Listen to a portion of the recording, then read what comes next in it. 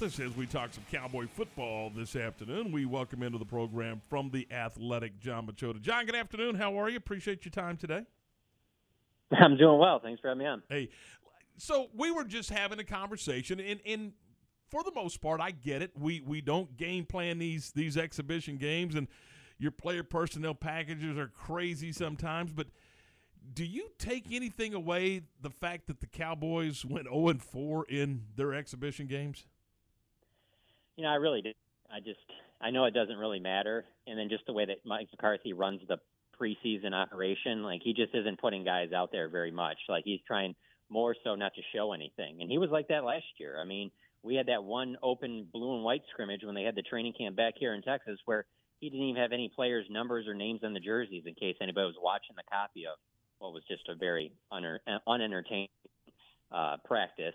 So I think he's very guarded about what he shows, and he cares more about getting the team healthy into week one. And so that's the big thing with him. And then the other thing is just, I mean, the Cowboys were the last two times the Cowboys have been 0-4 in the preseason was 2014, and they went to the playoffs, and then 2018 went to the playoffs. And they won playoff games both those years. So I'm not saying this team's going to necessarily do that. Maybe they will, maybe they won't. But I'm just saying it just really doesn't hold a lot of weight anymore. Jon, what's the biggest question mark as we approach the 53-man roster? Is there a position you're looking at going, yeah, I don't know?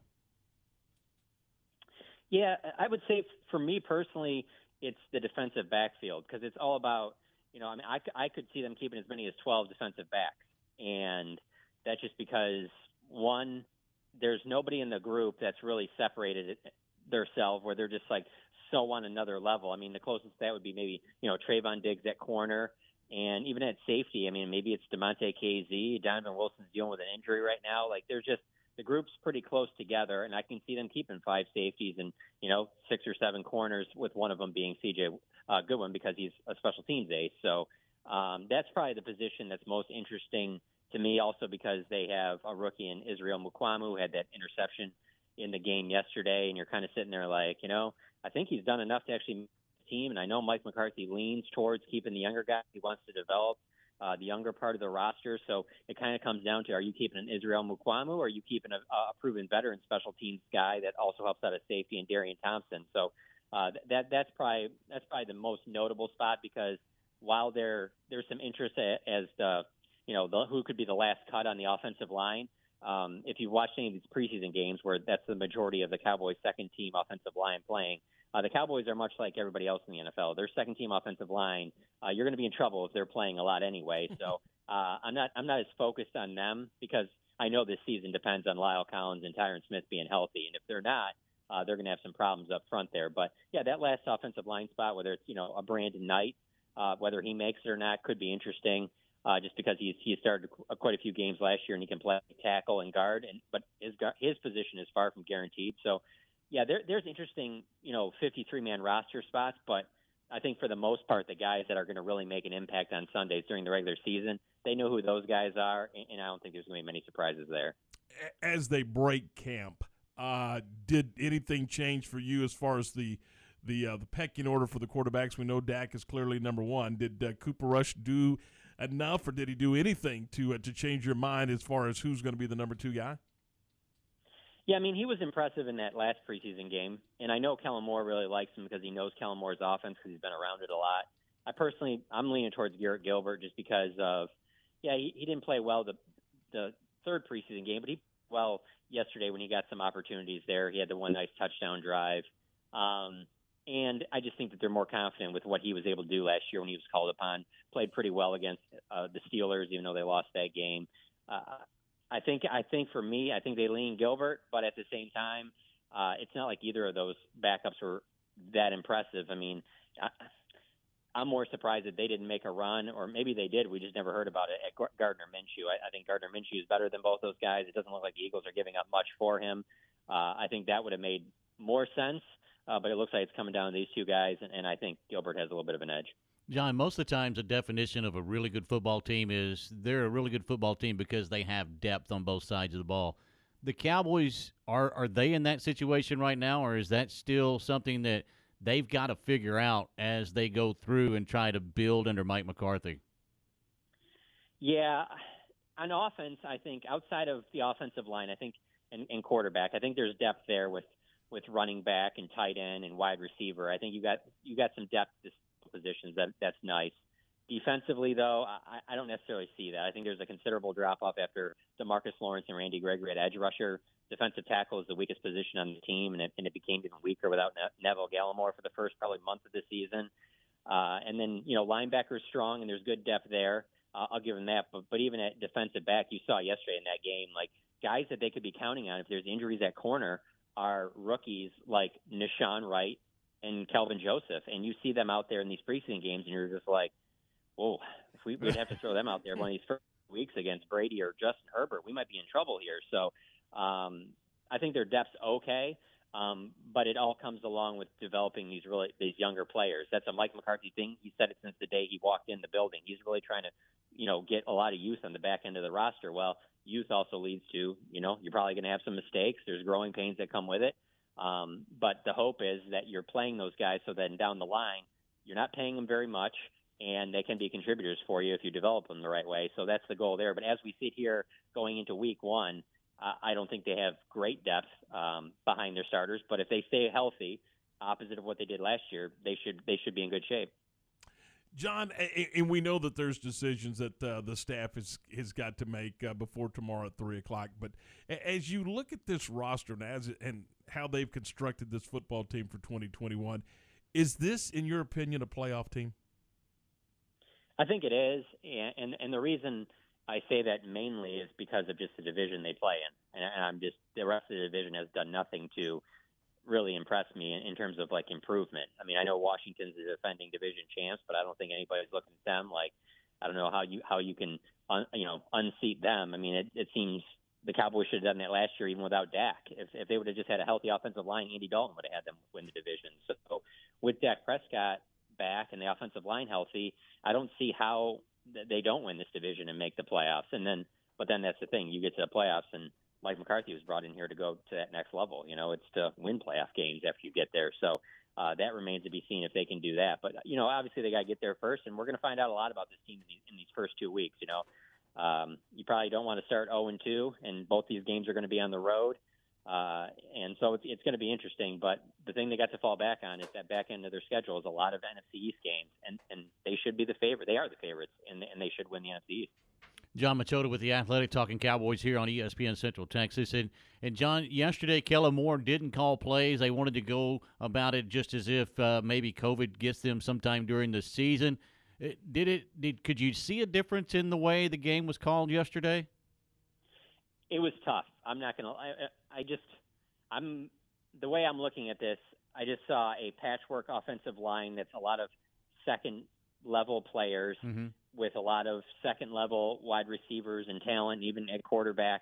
It was really hard to evaluate it going against a team that, even though Jacksonville will be one of the worst teams in the NFL this year, it was tough for them to really get much going against that first-team Jacksonville defense. It was just tough to evaluate it, and that's really the most interesting thing about covering this team over the last month is you watch all of training camp and you watch all these preseason games, and then you're trying to make these conclusions on like what you think the season's going to be like. Well, it's really difficult to do that when you have one thing in your mind, and that's you're picturing what you saw, but at the same time, you're not seeing Ezekiel Elliott ever be tackled to the ground. He's not playing in any preseason games, and he's not really getting tackled in practice.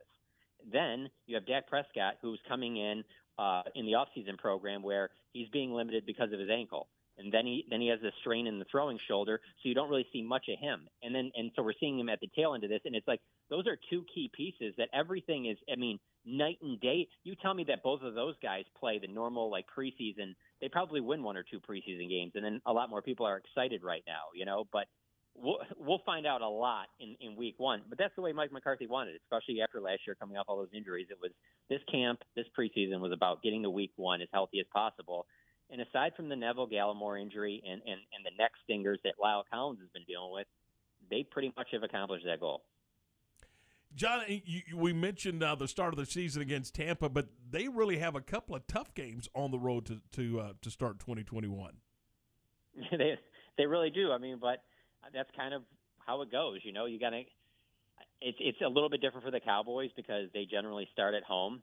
But yeah, they're going to have to win some games on the road, and that's the thing. This league, it's loaded with good quarterback play, and they're going to get two good ones right off the bat, Tom Brady and Justin Herbert.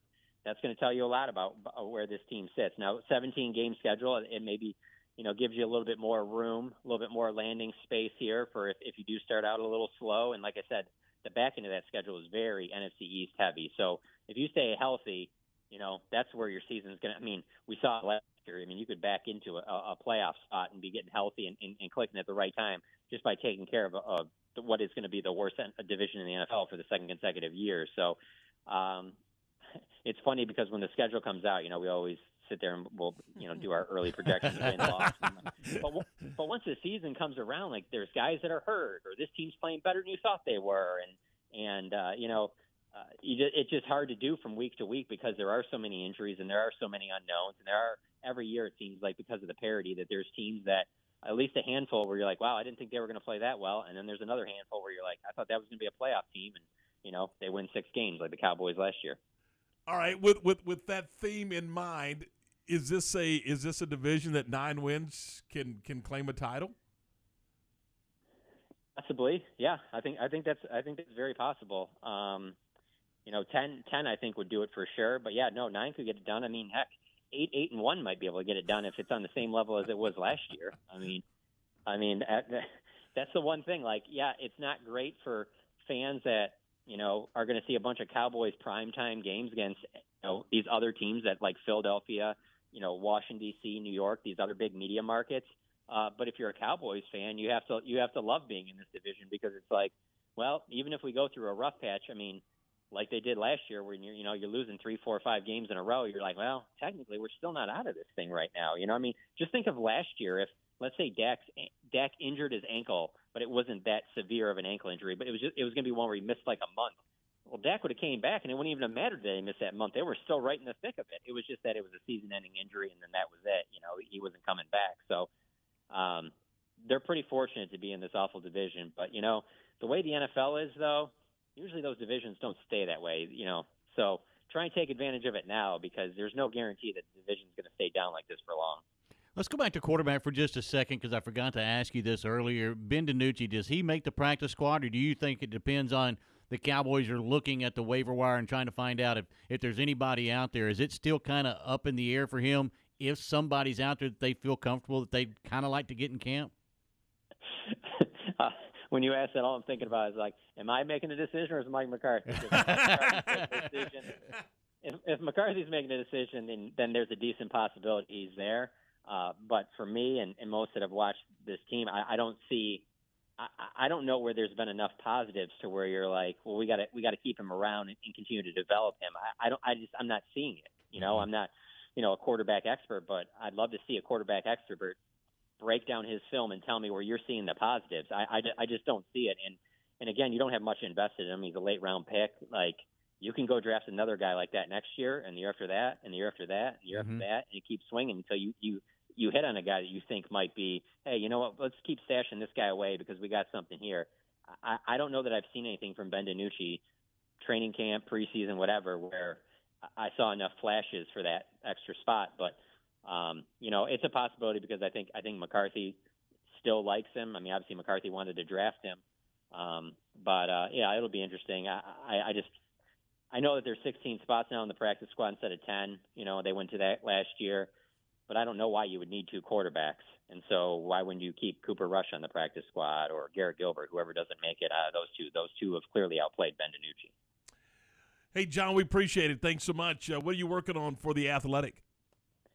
Well, for all tomorrow will be all about the roster and, just kind of what the moves that happen tomorrow kind of mean. Because even though it'll be trimmed to 53 tomorrow, that will not be the final 53 on this. Like one example is that number 3 running back. I don't think that number 3 running back is on this roster, and I think that number 3 running back is either a free agent right now or he's on another team and he's about to get cut by somebody. It might even be the same thing with number 3 tight end and maybe even another position, maybe defensive tackle. So a lot of focus on just how they're going to fill out the rest of this roster because, they'll have a 53 tomorrow at the end of the day, but I doubt it's the same 53 that they're going to have going into Week 1 against the Bucs.